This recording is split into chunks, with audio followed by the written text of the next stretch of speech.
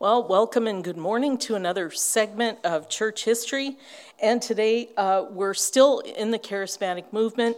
Today I'm going to talk about the Word of Faith movement. How many people here have heard the term Word of Faith?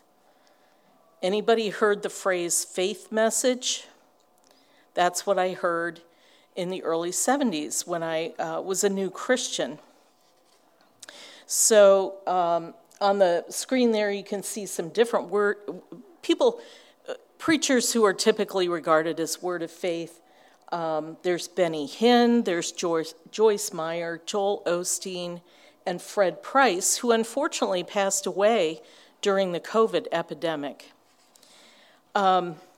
So Word of Faith is a movement within charismatic Christianity, and it teaches that those who believe in Jesus' death and resurrection have the right to physical health, the idea that our words have power, and that true faith is more than simply mental knowledge. It's a deeply held belief that cannot be shaken. Most people consider that the American preacher Kenneth Hagin more or less founded the Word of Faith movement in the 1960s, but it has its roots in the teachings of a Bible teacher you may have never heard of, named E.W. Kenyon. Has anybody here ever heard of E.W. Kenyon? Probably one or two, not even that. So Essex William Kenyon, born 1867 and died 1948, was a pastor of New Covenant Baptist Church, and he was the founder and president of Bethel Bible Institute in Spencer, Massachusetts. He was born in Hadley, New York, and at age 17, he converted to become a Christian in a Methodist prayer meeting. But in his 20s, he had a crisis of faith and left the church. And then later he returned and he began to attend a Baptist church shortly after he had gotten married. In 1893, Kenyon joined the Free Will Baptists. When you think Free Will Baptists, think Arminian in theology, the idea that man has free will and can freely choose God or not freely choose God. The idea of predestination and election are not in the picture for Free Will Baptists and other free will groups. So he began to pastor at a small church in Elmira, New York, and in 1898 he opened Bethel Bible Institute in Massachusetts, and that remained in operation until 1923, and he was its president for 25 years. So it seems like a, respectable Baptist, right? But during the period in his youth when he was not attending church, Kenyon had wanted to become an actor. And he studied acting at the Emerson School of Oratory in Boston in 1892. Some researchers believe that it was while he was attending Emerson that he came in contact with the New Thought movement. Now today we would call this New Age thinking. But at that time, the New Thought movement was flourishing in many areas, and especially in New England, because remember, New England, previously home to lots of congregational churches, many of those churches had become Unitarian and really removed from Christianity. And again, today we would call them New Agey. At least that's what I would call them. New Thought movement was also prevalent in many parts of the United States in the late 1800s. It was also popular in Europe at this time. So what is the New Thought movement?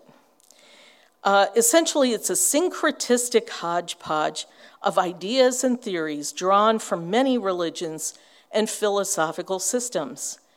New Thought was seen by its adherents as succeeding ancient thought, or the accumulated wisdom and philosophy from a variety of origins, such as the ancient Greek, Roman, Egyptian, Chinese, Taoist, Vedic, Hindu, and Buddhist cultures and their related belief systems.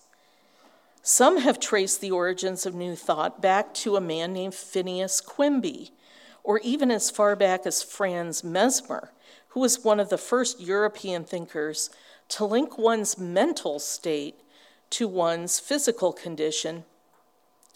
And it's to Franz Mesmer that we can thank for the word mesmerize.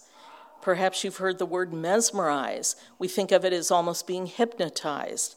So Franz Mesmer was a mesmerist or hypnotist, and he was very popular for that. And Phineas Quimby, he was thinking along the same lines, although he was in the United States. So New Thought holds that infinite intelligence, or God, is everywhere. Spirit is the totality of real things. True human selfhood is divine. Divine thought is a force for good. Sickness originates in the mind, and right thinking has a healing effect. And in my opinion, this can be more or less summed up, this way of thinking can be summed up with the simple phrase, mind over matter. And if you study ancient Gnosticism, you will find they held actually a lot of beliefs in common with the Gnostics. And there's this basic idea that spiritual things are the only real things. Things in the material, natural world, well, that's largely an illusion. And this idea that our physical senses, what our physical senses is telling us is really, it's an illusion. But what we think or believe is what is really true. So this similarity with Gnosticism, or thinking about it in more, what are some current ideas or groups that have similar belief systems, you can also think of Christian Science. If any of you are familiar with the Christian Science groups, they think very much along these lines. If you are sick, it's not real. Okay, what's real is what is spiritual. Your body has this infirmity, apparently, and if you just engage in the right thought exercises and think and believe the right things, you will experience healing physically. Daniel? Did that group ever kind of reverse that process and say, if you're sick, it's because you don't have it right? Not so much. Well, Christian Science, some Christian scientists might say, yeah, if you're sick, but being sick it's not a real thing. It's an illusion. It's not real. So you just need to get out of this misconception of being sick and think the right thoughts. Other people have come up with the idea that if you're sick, it means, if you're sick in your body, it means you're sick in your soul. But Christian scientists don't really believe that.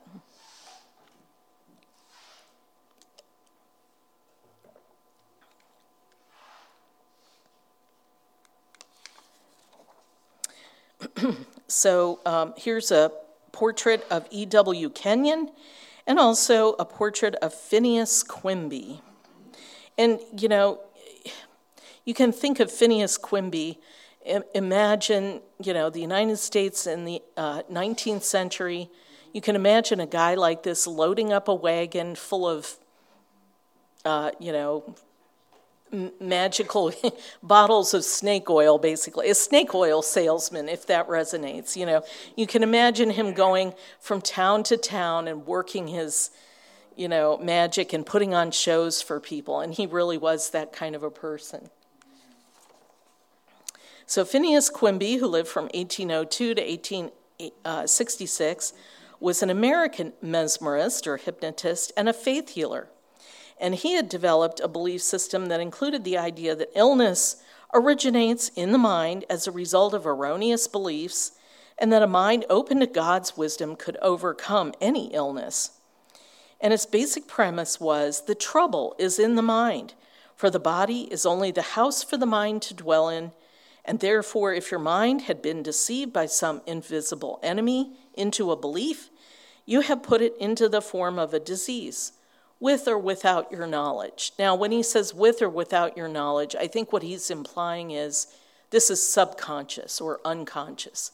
So you have these negative ideas and you become sick. Well, this is, your mind affecting your body.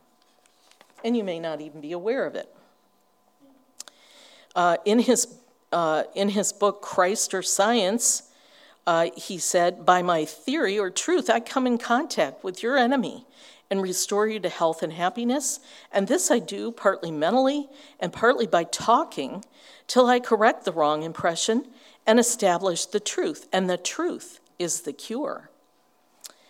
Now, it should be noted that when people made comparisons between Quimby's philosophy or method with Christian Science, Quimby's son, who was a strong supporter of his father, said, in Quimby's method of curing the sick, religion played no part. There were no prayers, there was no asking assistance from God or any other divinity. He cured by his wisdom. So although Quimby refers to God here and there,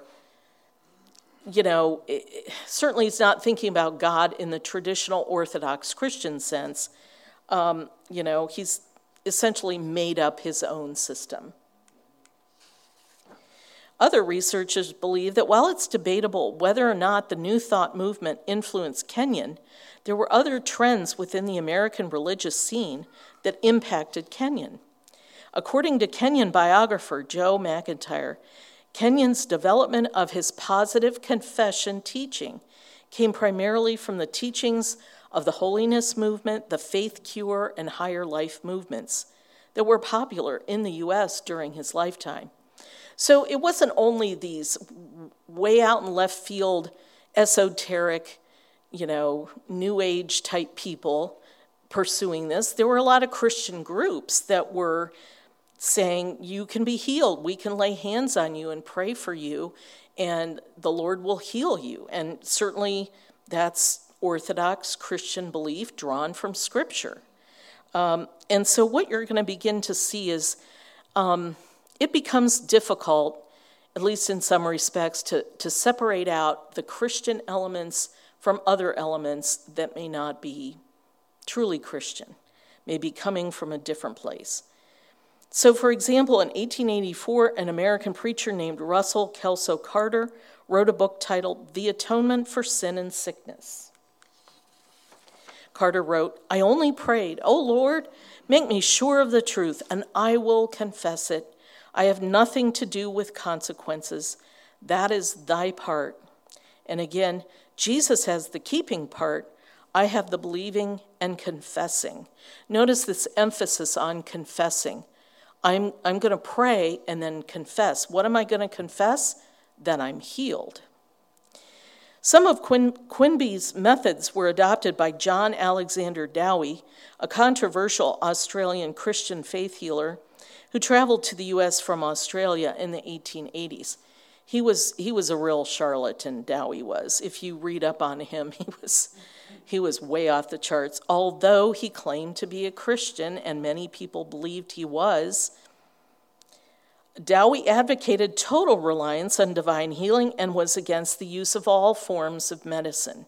So here's, we're seeing this, here's an area where people can trend over into this belief so strongly that they simply say, if you're sick, you don't need medicine and you shouldn't take it because that betrays the fact that you really don't believe, right? Sorry. Kenyon's writings influenced a man by the name of Kenneth Hagin Sr. Sometimes he's referred to as Kenneth E., middle initial E. Hagin. His son, who has maintained his ministry, his name is Kenneth Hagin too, but different middle initial. But sometimes people refer to them as senior and junior. So if you see Kenneth Hagin Sr., Kenneth Hagin Jr., it's the same guy as Kenneth E. Hagin and his son. He was born August 20th in 1917 in McKinney, Texas, with a deformed heart and what was believed to be an incurable blood disease. According to his testimony, Hagin was paralyzed and bedridden at the age of 15, and at age 16 he died 3 times and saw hell each time. After the third death, he repented and asked God to heal him, but he remained paralyzed after his conversion. On August 8, 1934, he says he was raised from his deathbed by a revelation of faith in God's word after reading Mark 11:23 through 24, and he was also healed of his paralysis and never struggled with walking again.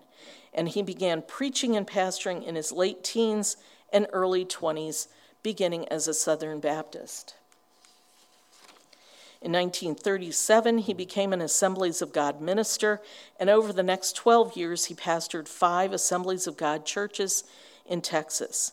He began an itinerant ministry in 1950 as a Bible teacher and evangelist after receiving what he believed was an appearance of Jesus. Now, if you remember from previous talks, this is at the same time the Voice of Healing Revival the magazine is being published by Gordon Lindsay. And there's a lot of other people involved with this Voice of Healing Revival going on in the United States, who, interestingly, a lot of them were centered in Texas and Oklahoma and other parts of the Midwest. And remember, we talked about Oral Roberts and T.L. Osborne. And again, Gordon Lindsay, who was doing a lot of magazine and book publishing for the Voice of Healing Revival. So Hagin got involved with this group.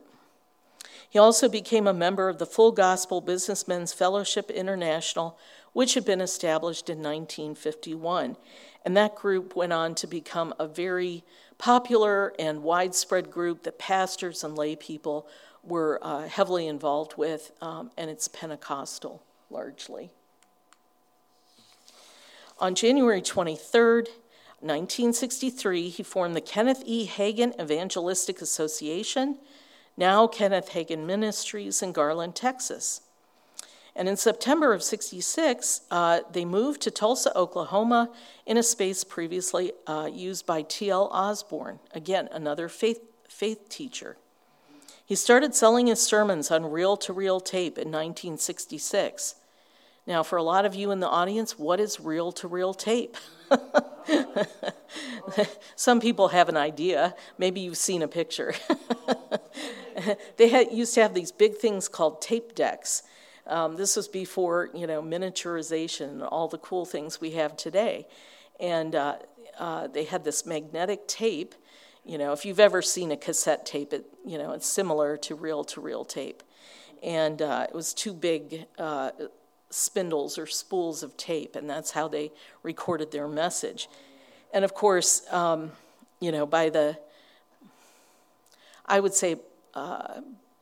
the time Greg and I were doing campus ministry in the 80s, reel-to-reel tape had been superseded by the cassette tape. And if there's one technology that the Charismatic movement launched on, it was cassette tape. You could buy tapes from any popular Bible teacher through Christian bookstores that were, believe it or not, there was a time when Christian bookstores were not, there were not very many of them, but the Charismatic movement launched the Christian bookstore. Of course, nowadays with how our society has changed so much, most of that has gone online. I don't even know if there's any Christian bookstores in existence in the Dayton area anymore. There used to be a Christian bookstore over by the mall at Fairfield Commons, but that shut down a number of years ago. But in any event, this idea of I'm going to tape my messages and I'm going to sell the tapes. And of course, that quickly transformed into cassette tapes. And cassette tapes are much smaller, and the device you play them on is much smaller. And, it was an easy transition. But the use of technology. So also in November of 66, he began teaching on the radio on radio station KSKY out of Dallas, Texas. In 1974, Hagin opened Rhema Bible Training College in Broken Arrow, Oklahoma. Over the years, Rhema has established training centers in Austria, Brazil, Colombia, Germany, India, Indonesia, Italy, Mexico, Peru, Romania, Greece, Singapore, South Africa, the South Pacific, Thailand, Nigeria, Zambia, Egypt, and the Philippines. So this is global. This has become a huge ministry. It was huge, in the 70s, and it's still huge. The ministry base for Hagin and his son, Kenneth Hagin Jr., who took over his father's ministry after his death, is Rhema Bible Church in Broken Arrow, Oklahoma. Through publication of books and periodicals, radio and television broadcasts, the Hagins ministry has influenced many American Pentecostals and Charismatics and many Christians throughout the world. For Kenneth Hagin Sr., Mark 11:23 through 24 defined his ministry and was his most frequently quoted verse. For verily, and this is out of the King James, although I forgot to reference that, I say unto you that whosoever shall say unto this mountain, be thou removed, and be thou cast into the sea, and shall not doubt in his heart, but shall believe that those things which he saith shall come to pass, he shall have whatsoever he saith. Therefore I say unto you, what things soever ye desire, when ye pray, believe that ye receive them, and ye shall have them. Other Word of Faith teachers have picked up the last part of this scripture passage and shortened it to, whatever you want, believe you have received, and you shall have it.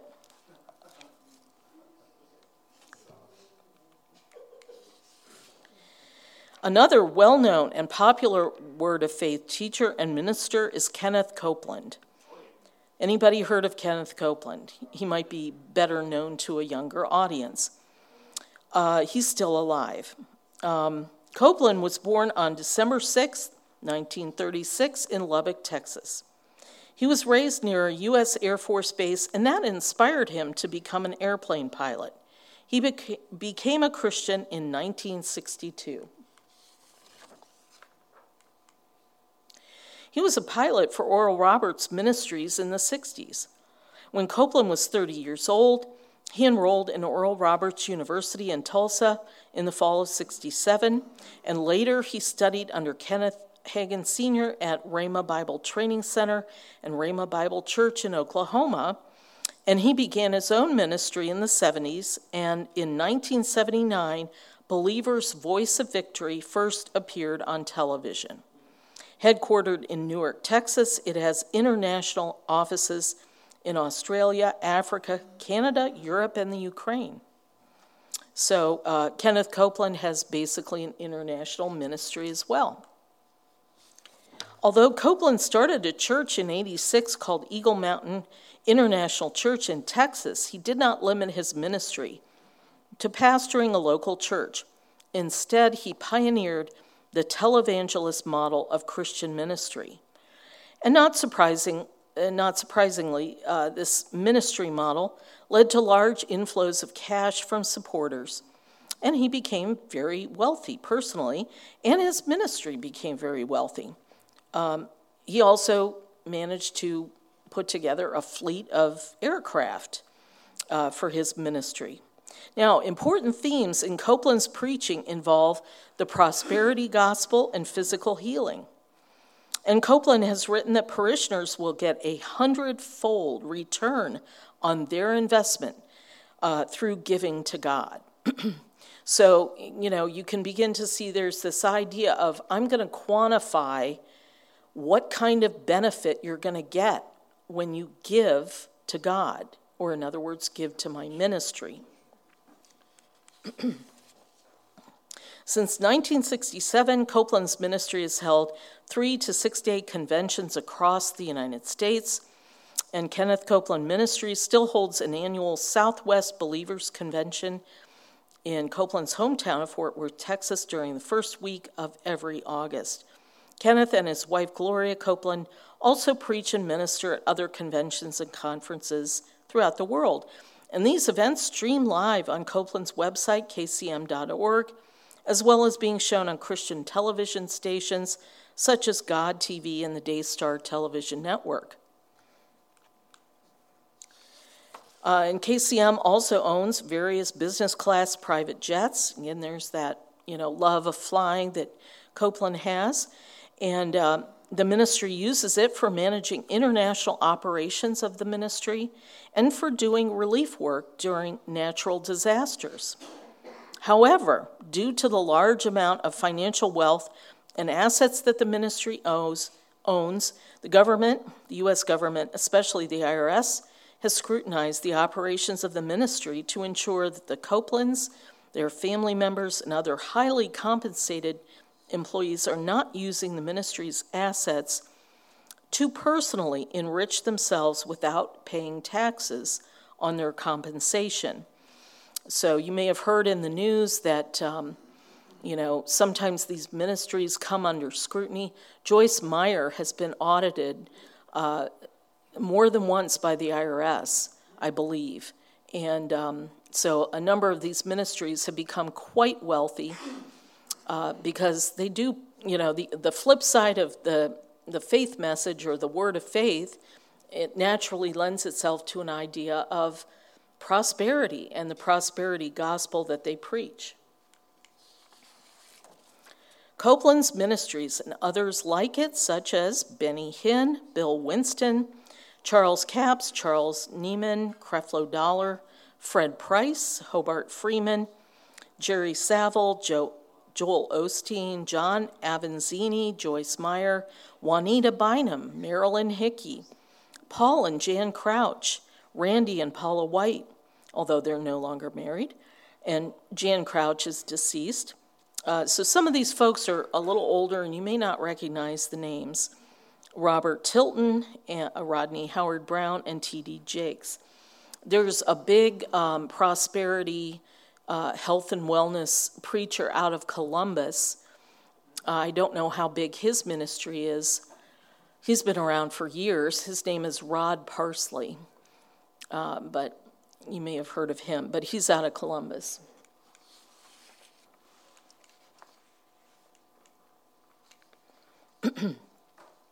This long list of prosperity and word of faith gospel preachers, and there's more that I didn't list, all of whom have global outreaches through television, radio, and the internet, show that, if nothing else, this gospel is lucrative for those who espouse it.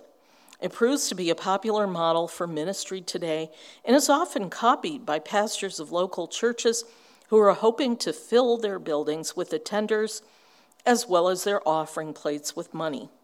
But we have to ask, are the prosperity and word of faith messages correct biblically and theologically? And do they give Christians the godly instruction that they need? To answer these questions, we can go back to the teachings of E.W. Kenyon, who was fond of saying, "What I confess, I possess." And interestingly, I think this came from my mother-in-law, I'm not totally sure. But I found on our bookshelves at home a copy of one of his books in his presence. Again, not all of it's bad. It reads like a devotional. You could use it as a devotional. But it does have very much of this idea of what I confess, I possess. Name it and claim it. Kenneth Hagin used a 4-part formula. He claimed to have received this from Jesus. Say it, do it, receive it, tell it. One central idea of the Word of Faith movement is confession brings possession. The emphasis is not on the gospel so much as on a transactional idea of God will give me what I want if I believe and confess and speak it into existence. And I would say that largely the Word of Faith message is not really an Orthodox Christian message. Repenting from sin, believing in the work of Christ on the cross on our behalf, trusting in Him for salvation, and being born again often take a back seat to messages about claiming your kingdom rights as a child of God. What rights do you have? According to the faith message preachers, you have the right to healing and health for your whole life, financial prosperity, and the solution for every problem in life. There is a subtle shift in emphasis from living your life for Christ and serving him to what you want and need, which often becomes translated into material prosperity. It should be noted that there is a lot of good mixed in with ideas that shift the focus from glorifying the Lord to meeting human needs, and ultimately becoming human-focused. Word of Faith preachers continually exhort their followers to get into the scriptures. Of course, that's a very good thing. But I would say you need to get into all of the scriptures. Too often, they are taking proof texts and not encouraging serious Bible study, comprehensive Bible study. Sometimes it's what they believe you will get out of the scriptures that is sometimes questionable. And of course, anybody studying scripture needs something or someone to guide them accurately. You can take a lot of scripture and you can twist it and turn it into something really weird. So the idea is I should get into the scriptures so that I learn more about the Lord, not so that I can get more proof text to prove that what I confess I will receive. So there's a very different kind of emphasis. As I read the Bible with an emphasis on knowing the Lord, learning how he works with and through human beings, how he leads and guides his people, the emphasis is not on trying to figure out what I am going to get out of this. Now, here we come to an ironic thing, because Christianity clearly benefits us, right? Amen. No question. Becoming a Christian, being born again, coming out of death into life, living a life with Christ, learning the Bible, learning his word, learning all that he has for me. But it's not just all about me. It isn't just all about what's in it for me. See, there's, again, that difference in emphasis. And I think sometimes it's hard for people to understand the goal of what is the end goal of the Christian life? It's to know the Lord. The Westminster Confession guides us in this regard. To know the Lord, to enjoy him forever, to be with him forever. It's not having more stuff. It's not having more money. Now, along the way, he might give you a lot of stuff and a lot of money, but that's not the end goal. My Christian life should be, who is God? I need to know who he is. I need to know what he is like. I need to understand how he works through human history. What is his purpose for me as an individual? But also, what is his purpose for his people, the church? That's important too. It's not just all about me. So as I grow in my knowledge of the Lord, I begin to understand that his purpose for me is good. But I also come to understand that knowing the Lord and following him may involve sacrifice, difficulty, pain, and worst of the worst, suffering.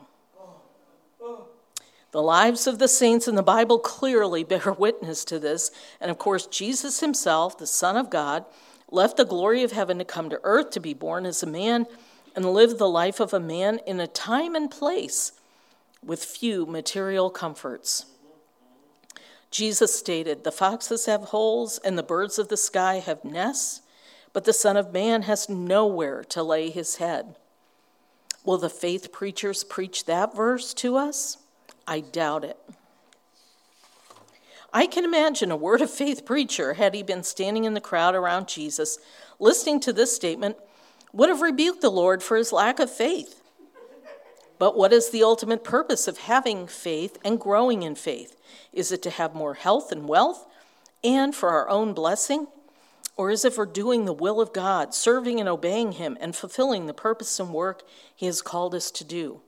Again, as individuals and also as the church.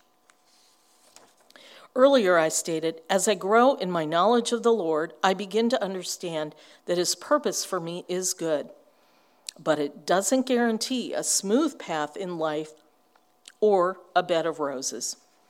And we could restate this as I grow in my faith, I begin to understand that his purpose for me is good.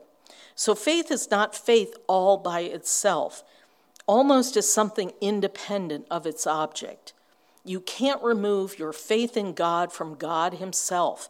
If you do that, you're beginning to tread in I would say, a dangerous direction. Faith, in order to be true biblical faith, must always have as its object the Lord himself. Otherwise, all I really have is mind over matter. The word of faith preachers have actually a very distorted view of faith. On Kenneth Copeland's website, kcm.org, Copeland has a section called Real Help, with different subjects such as finances, relationships, and so on. Under faith, there's the following statement. Faith is a powerful force, and it can turn any situation around. Learn what faith is and how to use it today. But biblical faith is not a force. It is the evidence of things not seen, Hebrews 11:1, that comes from God. If it's the evidence of things not seen, what are those things that we don't see? God has to reveal them to us, and only God, because we can't see them. So it must come from somewhere. Is it going to come from God or some other source? Of course, as Christians, we want our faith, our knowledge, to come from God himself. The final paragraph on the faith section of Copeland's website states that your success as a Christian lies in your willingness and ability to use your faith to apply God's word in your life. When you do, your faith will change everything. Now, you notice I've italicized you and your here. That's not on the website. I added that. But again, there's this idea that it's very individualistic because, after all, this is a website. It's not a church's website. It's a ministry's website, a ministry that preaches to thousands of people all over the world. And it's not a church, so the emphasis is on the individual and how you can experience success in your Christian life. Now, looking at it from a cultural context, this statement reveals how American, very American, the Word of Faith movement is. There is a great deal of American exceptionalism, optimism, and emphasis on success in this message.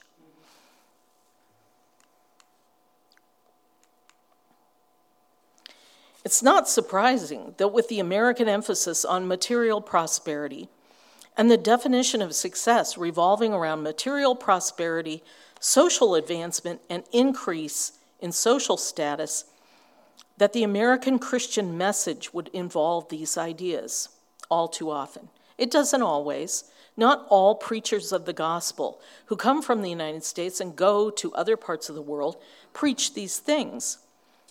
However, we recognize that these ministries, and we've only outlined two of them in detail, Hagin's and Copeland's, this message is being spread all over the world. How does this impact people living in poor countries, in countries where they don't simply have a lot of resources available to them?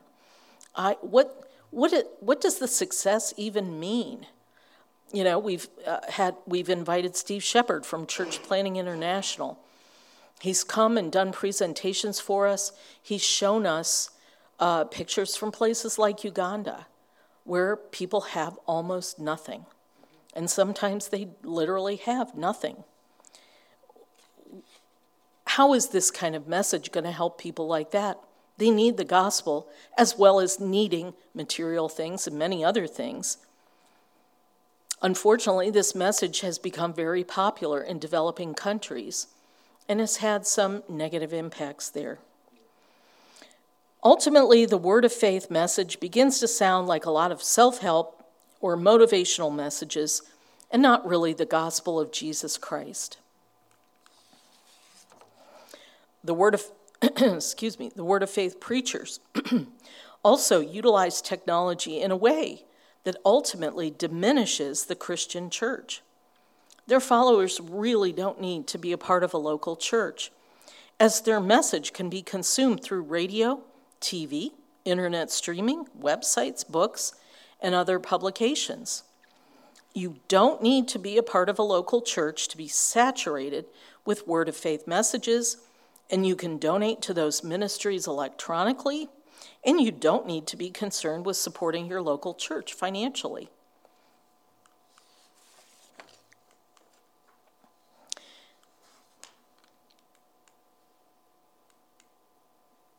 You can choose to be a Lone Ranger Christian, and you need never worry about someone confronting you about sin in your life, bad habit patterns, and so on. So I can imagine, for example, somebody who is a consumer of the Word of Faith message continually having financial problems. Why does that person have financial problems? Year after year after year. Well, maybe they have a gambling addiction. But nobody's going to confront that with them. They're not going to say, hey, did you ever think your gambling addiction might be the reason you've got financial problems?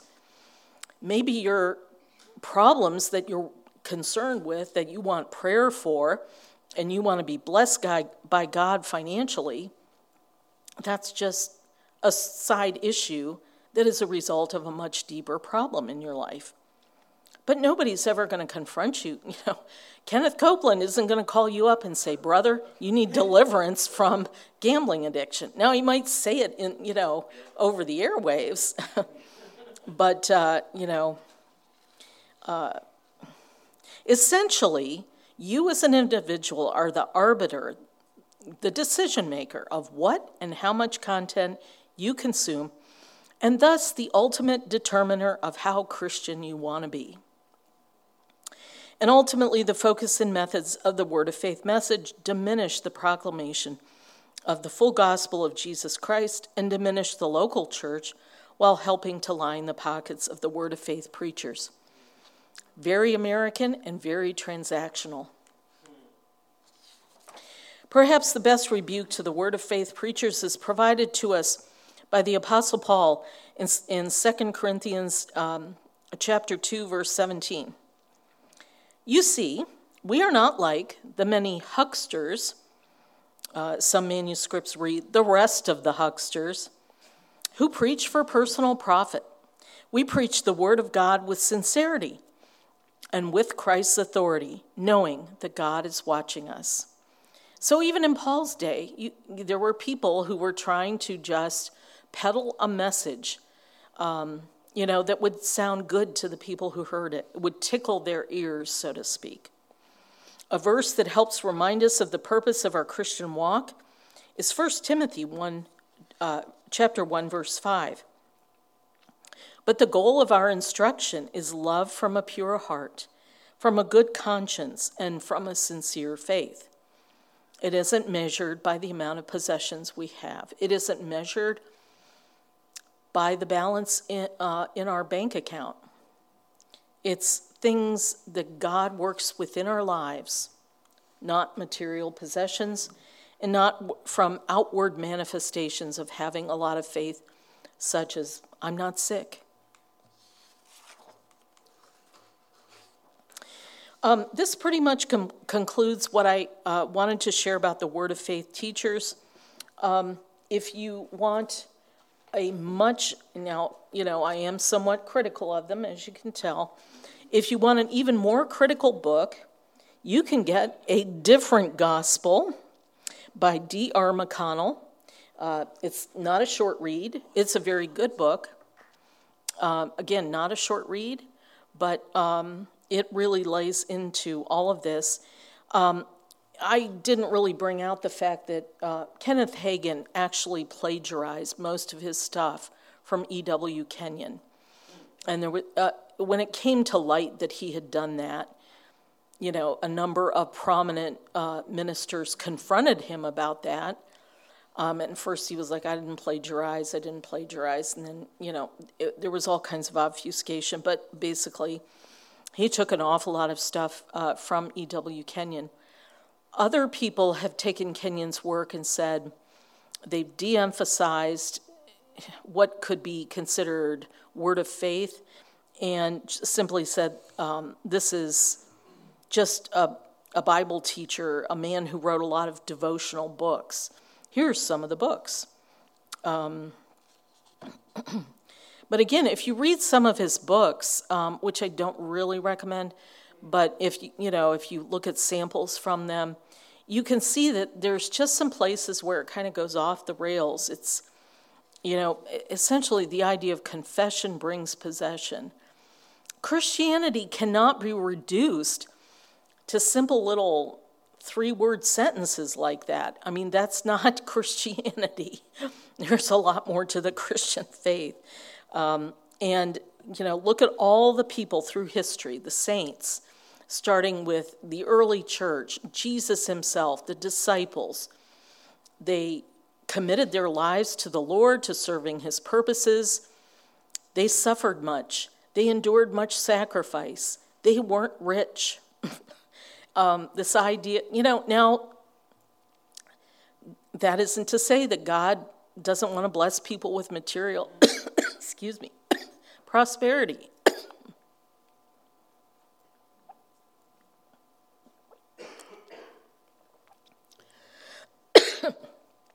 But again, that's not the end goal. The end goal is not having a lot of stuff. We don't live like people in the world who say things like, he who dies with the most toys wins, or something like that. That's not what our Christian life is about. Excuse me. Here's just a few. Some of the books by Hagen and Copeland.